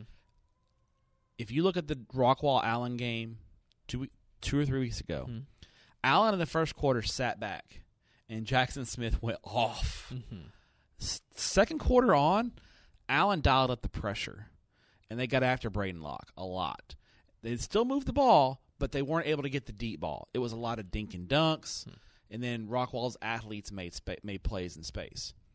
I think Duncanville has a better defensive line than Allen has, so they're going to get after Locke a little bit more, and they're faster and better in the secondary. Agreed. So now I think that puts Rockwall in a little bit of a bind because now they're turning up the pressure on Duncanville's turning the pressure up on Rockwall's offense, forcing Locke to get rid of the ball early and probably before he wants to. Mm-hmm. And then I think Duncanville's a little bit better tacklers in the secondary and a little faster. They'll be able to keep up a little bit better. So I think Jackson gets his yards and will have a good game. But I think I see like a 49-28. Yeah. 56-28 kind of. I see that kind of game. Yeah, I just don't. Yeah, I think that's an interesting point, and I think what you're going to see is a defense that can finally match up. Nobody can match up with Rockwall, but match up better with Rockwall than anybody has this year. Klein Oak's very similar defense. They held Rockwall to 37. Yeah. I think Rockwall scores 37 against Duncanville. They lose by double digits. That's probably true. I think Rockwall's going to have to score 50 to even. They're going to be in the So, that's going down McKinney ISD Stadium. 2:30 p.m. Staying at 2:30 p.m. Down in Waco's McLean Stadium, a spot in the 2A Division II or 6A Division II. It would be weird if Westlake played 2A Division II. That'd be 6A. Todd Dodge would be like, "What is this?" I would take Westlake in that game. Yeah, I would too. 6A Division II. The Westlake Chaparrals, Knew they were going to be here. Had a pretty good feeling. I had thought maybe Brandeis was going to be there. Brandeis scared me in the second round, basically, and I was like, uh-oh. Uh-oh. I got scared. Westlake's there, doing their thing. Taking on your Region 3 champion, 9-5. Your state semifinalist, the Mighty Mustangs of Katie Taylor. And okay. Yeah. Once Westbrook went out, let's get weird. And in Region 3. And here's the product. It got weird. You got Katie Taylor, who has gotten just white hot at the right time. They saved their best game for the best time because they played their best game of the year last week and demolished Cy Creek. A good Cy Creek team. I know there's this notion that everyone craps on Region 3 and Division 2, but that's a good Cy Creek team. That was the team I picked to win the region once Westbrook went down. Right. So they jumped out to a 24-0 lead in the first quarter, and it was because of a couple of 2 pick sixes in the first quarter. Just turned the game completely around. Yeah, they figured out what to do with their running game, and I think they're a lot better, a lot more dynamic offense than they were earlier in the year. Yeah, and then if you look at their 5 losses, I mean they're not the one loss you can kind of go Maid Creek maybe. I mean they lost to Katy, they lost to Tompkins. So this isn't a team that's in the business of just losing bad game. Right. They've lost to. Yeah, they've been really good. And so Maid Creek is the one loss where I'm like, you can say, that's kind of a bad loss. Dickinson and Atascocita. Yeah. So, like I said, Maid Creek, they lost to Maid Creek 14-10. That's their one kind of shaky loss. Now, here is the thing, and this is a Katie Taylor team that they've got pretty good balance to their offense. Their running game, Casey Shorter has been great, and Jay Jensen III, yes, has been really solid at the quarterback spot. JJ3, been great. Here's Westlake, and Westlake, their defense has been spectacular, pretty much all year long. It's been one of the best in the state. They dismantled San Antonio Brandeis last week and made Jordan Battles look extremely ordinary last week. And beyond that, once they committed to a quarterback, once they committed to Kirkland Michaud, it's Michaud. Yes, Michaud. Kirkland Michaud. Michaud. I don't know. I've heard Michaud and Michaud. Kirkland Michaud is the official pronunciation of Dave Campbell's next. Right. I don't know. Until Mr. and Mrs. Michaud, if you're listening, let us know. Or Michaud. They or Craig Way, have been humming. And I think just having stability at the offensive at that spot has helped. He was great last week against Brandeis. And if you're Katie Taylor, look, here's the good thing if you're Katie Taylor. House money, man. This is all house money. Oh, yeah. You're big underdogs in this game. The computer has you as 15-point underdogs. Let's get wild. Let's just get weird. Yeah. And so throw everything out there. What do you got to lose? You're not supposed. Nobody thought you were going to be here. Empty the playbook. Might as well. So that is, to me, look. This is one of those. I think we feel like Westlake's. I'm just not sure Taylor is going to find any sort of foothold against this Westlake defense. And I think Kirkland Michaud is going to be able to operate. I don't think Taylor's got the personnel. I just don't think they do. Yeah. And so I think that I think Westlake's your pick here. The computer has it. Is that right? The computer has them by Westlake by 22. Yes, that's your big spread. That's your big spread. That's your big spread. Now we've got 3 more games to go? 4 more games to go? 3 more games to go. We go to 3:00 to Anthony Field in big country, beautiful Abilene, Texas, where I'll be. Where the champions of Region 2, Aledo Bearcats, take on the champions of Region 1, Lubbock Cooper, the Pirates. That's what we thought. Again, both pretty chalky. Yep. Both pretty chalky. And if you want to say, oh, well, hey, 5A Division 2 has, for the most part, what's that other semifinal? Fort Bend Marshall and Bernie Champion. We'll get to them. We'll get to you. If you want to say that 3 of the 4 regions have been chalky, and you want to say this is the chalk bracket, then Aledo wins. And Aledo doesn't just win. Aledo rolls. Now, last week, Aledo got... They were They were on the brink. They're on the brink. Yes. And Sam Harrell, I love you. You gotta go for 2. You won state titles, I know, but I'm sitting. So we're sitting in the press box at Sulphur Springs, and I'm watching my overtime game, Gladewater and Pottsboro, and turning around and looking at Alito and Ennis as it's going on at the end of the game. And as soon as Ennis scored, I said, Sam's got to go for 2. Gotta go for 2. You are the underdog, and really Alito had controlled the game. The only reason Ennis was kind of in it was the 3 turnovers. You've been outplayed. You're the underdog. Go for 2. You got a lot better chance of getting the 3 yards and winning the game than you do going toe-to-toe with Alito in overtime. And it didn't work out, and Alito won, and they survived and advanced. But I thought Ennis should have gone for 2. But I'll tell you what, Ennis is young. Yeah. They're back. Here. They're here. They'll be back. So, Alito escapes Ennis. They get a big game from Jace McClellan. They get a big game from Jake Bishop. Man, Jace McClellan, he is not right. No, he's hurt. He's gutting it out. I'm surprised he's still playing. He is. He's banged up. But he's still playing, and it was a huge game from Jake Bishop, especially with his legs. Yeah, touchdown run in the overtime. He saved them with his legs a number of times. Okay. Going up against Lubbock Cooper, and Lubbock Cooper, for about a half, it looked like the same thing the last year. It looked like Bendelmania was running wild. Yes, yeah. That hair. Oh, my God. Mark Bendel's hair. The Vanilla Ice side-by-side shot is one of the funniest things I've ever seen. They end up... But Lubbock Cooper hits the Jets, and 28-0 second half, and the defense stepped up and figured it out, and then their offense took over. And Nehemiah Martinez and Isaiah Johnson were spectacular in this game. UNT commit, Goldman Green. They were, and they got the running game going. Look, there's 2 things here. One, the key to beating Alito is not having better athletes than Alito.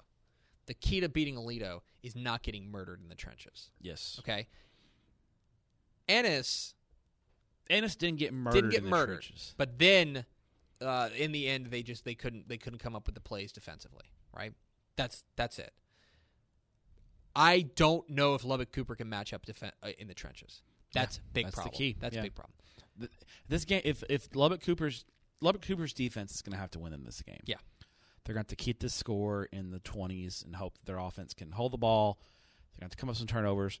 It's a lot to ask. And Alito has dominated Region 1, specifically where I'm going. Specifically West Texas. That's you get west of the Metroplex, and Alito has made that they've personally victimized anybody west of Metroplex. That's the biggest thing for me, is you are talking about a team that you're talking about Region 1. And the bottom line of it is that I don't think Region 2 outside of Alito is a bunch of world beaters. But Region 1 ain't a whole lot better. No, and I don't know if we really know how good Lubbock Cooper is, because Region 1 was so objectively bad. Like they basically their last 2 weeks they beat their district teams. That's how bad the rest of the region was. Right. We don't really know how good Cooper is, because Region 1 was just actually bad. If you want to dream on Lubbock Cooper, you say, we're going to grind it on the ground. We're going to run for 300 yards. Our offensive line is actually a decent matchup against Hope Alito's it's super front. windy in West Texas. They can't throw. Yeah, for 2 quarters. And maybe Jace McClellan's not right, and you're able to force a couple turnovers, blah, blah, blah. But in the end, Alito's a pretty considerable favorite in my mind. And what's a computer have? I bet it's Alito by like 13, 12 or 13. The computer believes that Alito is a 14-point favorite. Yeah. Sounds about right. Okay. 2 more to go. Let's go to the other 5A Division II state semifinal. Kyle Field in College Station. Hullabaloo, connect. A state semifinal game being played on grass. Mm-hmm. Interesting. I think Bernie Champion chose that, I'm sure. Fort Bend Marshall, the state finalist from a year ago, taking on your Region 4 champion, Bernie Champion. Yeah. And you were at this game. Seen him the last 2 weeks. Against Cal Allen. And I'll tell you what, Cal Allen, Bernie Champion, and Mission. We conceivably could have had a Valley team in the semifinals. Yes, Mission Pioneer pushed Champion the week before into overtime. This offense for Champion can go. Luke Boyers, the TCU baseball commit, is really savvy at quarterback. They've got Davis Pike at receiver. They've got another good receiver, Tamari Jenkins at running back. They got playmakers on the offensive side of the ball. They can get tempo and they can get rolling. They have got dudes, man. Yep. Here's the problem. They ain't got dudes like Fort Bend Marshall. They're running into the team of dudes. Yes. The team entirely comprised of dudes. And I think Fort Bend Marshall is starting to peak at the right time because they pounded Manville last week. Oh, my gosh. Yeah. I tell you what, I don't feel quite as bad about my A&M Consolidated pick to win the region because they lost by 5. I mean, that was Marshall got pushed more by Consol than they had by anybody else in the region. I had Manville winning it, and I mean, that was a thumping. And that game was over before it started. That game was 21-0 the first quarter. And the trend continues. That the encouraging trend is Marshall's defense is playing its best football. They're lights out right now. They are really good. And look, you've seen Champion the last 2 weeks. Give me an adjective to describe Bernie Champion's defense. Meh. Is that fair? Is that a good adjective? That's an adjective. Meh. It's fine. It's fine. They bowed up a couple times against Cal Allen. This is a supremely different team than Cal Allen is, and the team they never champion in Region 4 in San Antonio area. They don't see teams with the kind of firepower that Marshall That's has. the thing, and I'm so glad you brought this up. That sometimes regions take on their own. They have their identities. Region 4 is a bunch of physical not plotting, but like methodical teams. I mean, I'll say it. They're slow. I've compared to Fort Bend Marshall, compared to Region 3 and what the team speed. They're not fast. No, they're not explosive. No, and that's why if you're a team like Bernie Champion, where you are an explosive team, you're zigging while everyone else is zagging. Yeah, right. Well, now you're running headlong into a team that is all they do is probably zig. The first time they've played this year. A team that's faster than them. Yeah. When you're zigging and they're zagging, Fort Bend Marshall, they do it better. The only thing I'll say is remember last year. Admittedly, it's so different because it's not Cal Allen, but Marshall. It kind of got to this point, and it started. There were moments, even in this game, where they wavered. Yes, and I think part of that, Cal Allen's style of play, complete turnaround. Cal Allen's a wing tee. They line up, run the ball. Champion's a true spread team. That plays right into Marshall's hands, I think. Then you factor in Marshall, what they were dealing with off the field, and that emotional thing with their teammate being shot and killed, the emotion and trying to play through that. This is a normal, quote-unquote, normal state semifinal. I mean, state semifinals are abnormal as Correct. it is. Yeah. This is a more normal type of setting for them. I think it's a bad matchup for Champion. Barring like some kind of crazy rainstorm on the grass field at Kyle Field, I just think Marshall's going to run right past Champion. That speed is just such a stark difference. Devonta Chan's on another level right now. He is playing out of his mind, and I don't know what Bernie Champion's going to do with him. Yeah. I don't know what you don't have those kind of playmakers on defense. There's nothing really can do. The computer likes Fort Bend Marshall by 13. Yeah. I tend to agree with them. At that point, we'll have punched 23 tickets to AT&T Stadium. One left to go. At Reeves Stadium in Round Rock, 4 p.m. Saturday, the final game of the state semifinals. The final game not played at AT&T Stadium this season until August. Makes me sad. The 6A Division I state semifinal between the Galena Park North Shore Mustangs and the Lake Travis Cavaliers. A rematch.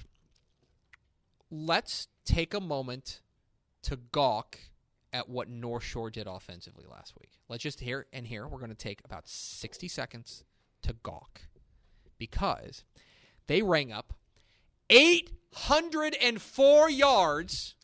That's stupid. Including That's dumb. 496, I think, on the ground.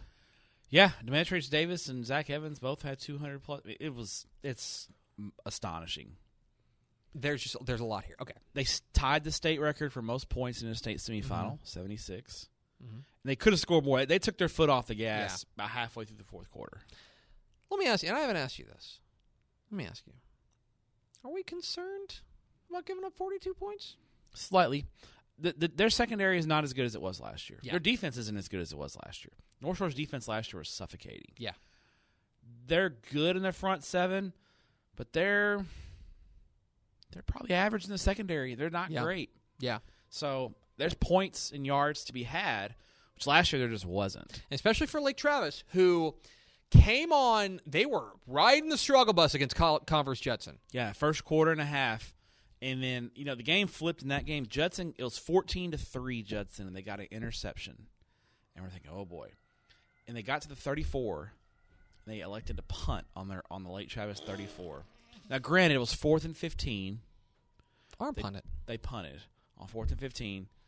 Lake Travis got the ball, got a first down. They hit a big play for a 70-yard touchdown, and the game flipped. Yeah. And it was over.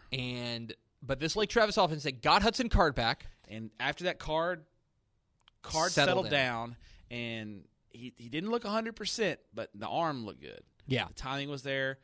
Kyle Eves is an excellent. And Weston Marshall had a monster game at running back. He's a great receiver out of the backfield. They found something in that running game. Yeah. This is not a real explosive Lake Travis offense. They don't have a guy like Garrett Wilson, but they're still very, very efficient, very solid. They don't have a home run hitter. So here's a couple of things. One, I'm just not sure how Lake Travis slows them down, though. Okay? Yeah. North Shore in the playoffs, and credit to John Kay, who Jay Plotkin, one of our contributors and a guy who writes for the Lake Travis View down in Austin, was crunching numbers on this. He has done, what's the word in the NBA? Load management? Yes. The load management that he has done with both Demetrius Davis and Zachary Evans is really like next level stuff. Okay?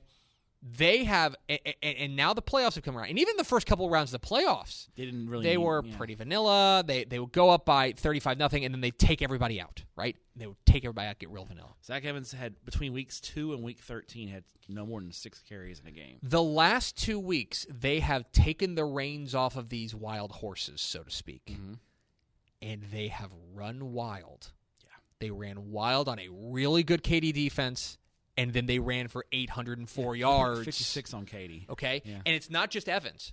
It's not just Evans. They are letting Demetrius Davis run. And when he runs, he's picking up 15 yards a carry.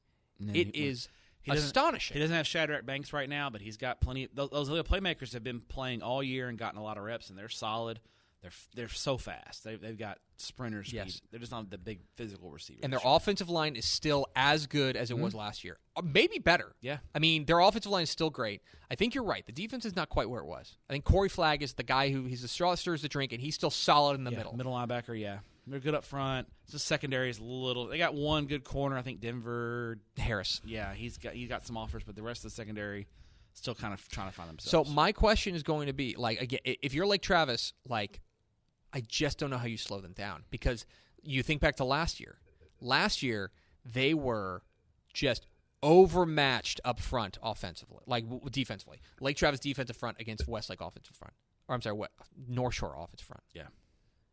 That hasn't changed. If anything, it stayed exactly the same or maybe swung more in favor for North Shore. Mm-hmm. Okay? That's the problem. Now, I could see Lake Travis putting up 35 points, but I can also see them giving up 60. Because I'm just not sure how they're going to be able to slow down this running game. It's kind of funny. Both 6A Division I semifinals kind of have that same feel. They do. They both feel like these could be very pointsy. I like North Shore. I think we're getting our rematch. I think Boy, the cover of the magazine. Yeah. You guys thought I was dumb. Yeah. I think we're getting our rematch. I just don't know. Again, I just don't know how they slow them down. And I think that offense is humming so much that I'm just not really sure how it happens. So, there you go. That's all 20 games. We did it. Hang the mission accomplished banner. It's 1 hour and 38 minutes in. My God. Where are you going this week? So we're all going to Brownwood Thursday. Darn right we are. Me, you. We're loading up Swag Wagon. Going to Underwoods? We're going to pregame at Underwoods. I've never been. It's not my favorite, but if you go to Brownwood, it's where you got to go. Yeah. So, and it's fine. It's good. You'll enjoy it. I will. It's quintessential Brownwood. Okay. Friday, I'm going to the Star. Midland Greenwood and Pleasant Grove. Josh Gibson's super excited to see me. Always excited to see my buddy Josh Gibson. I want to get eyes on Pleasant Grove before the state championships. I think they're that good. I think. By the way, I think they're going to beat Greenwood. I think I said that. Yeah. But I'll say it. And then Saturday, close it all out with a trip to Abilene for Lubbock Cooper and Aledo. First time seeing Alito this year? First time seeing both. I've never seen Lubbock Cooper ever. So first time to see him in Chip person. Darden's done a great job. He has. He really has. And we probably have not shouted him out enough, but he has done an excellent year, job. Yep. So that's my Saturday game. And then I said it's a big weekend for us working. Buddy. So I guess so tease that a little bit? Yeah, so of course we will have like insane coverage of the state championship games. Our goal is, our internal deadline is, we want to have the state championship preview up Sunday around noon. That's our goal. May get pushed, we'll see, but that's the goal.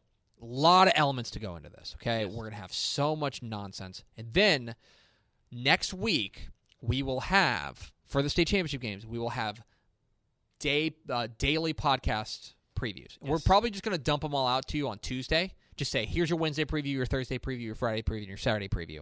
Listen to them whenever you want. But we will go through those. We'll have 4 Tepper steps for you.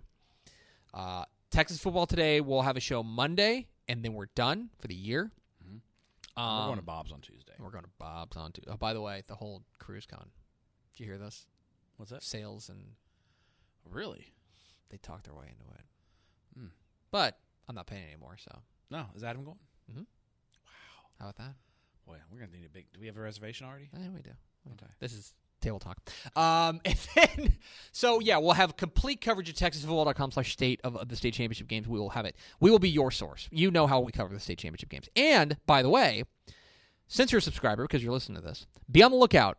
Tuesday morning, you're going to get an email about our meetup, our meet and greet. We're getting together at Texas Live on Saturday morning of state championship games, 21st, from 9 a.m. until about 10:30. We'll have to jet about 10. Me and Stepp and the Dave Campbell's crew. The editorial crew's got to... We got to get over to the stadium. But come over, eat some breakfast tacos, get a selfie with Stepp. Hug-ish. Yeah. Ishlo surprise He'll hugs. He'll be very mad. He's listening to this and fuming.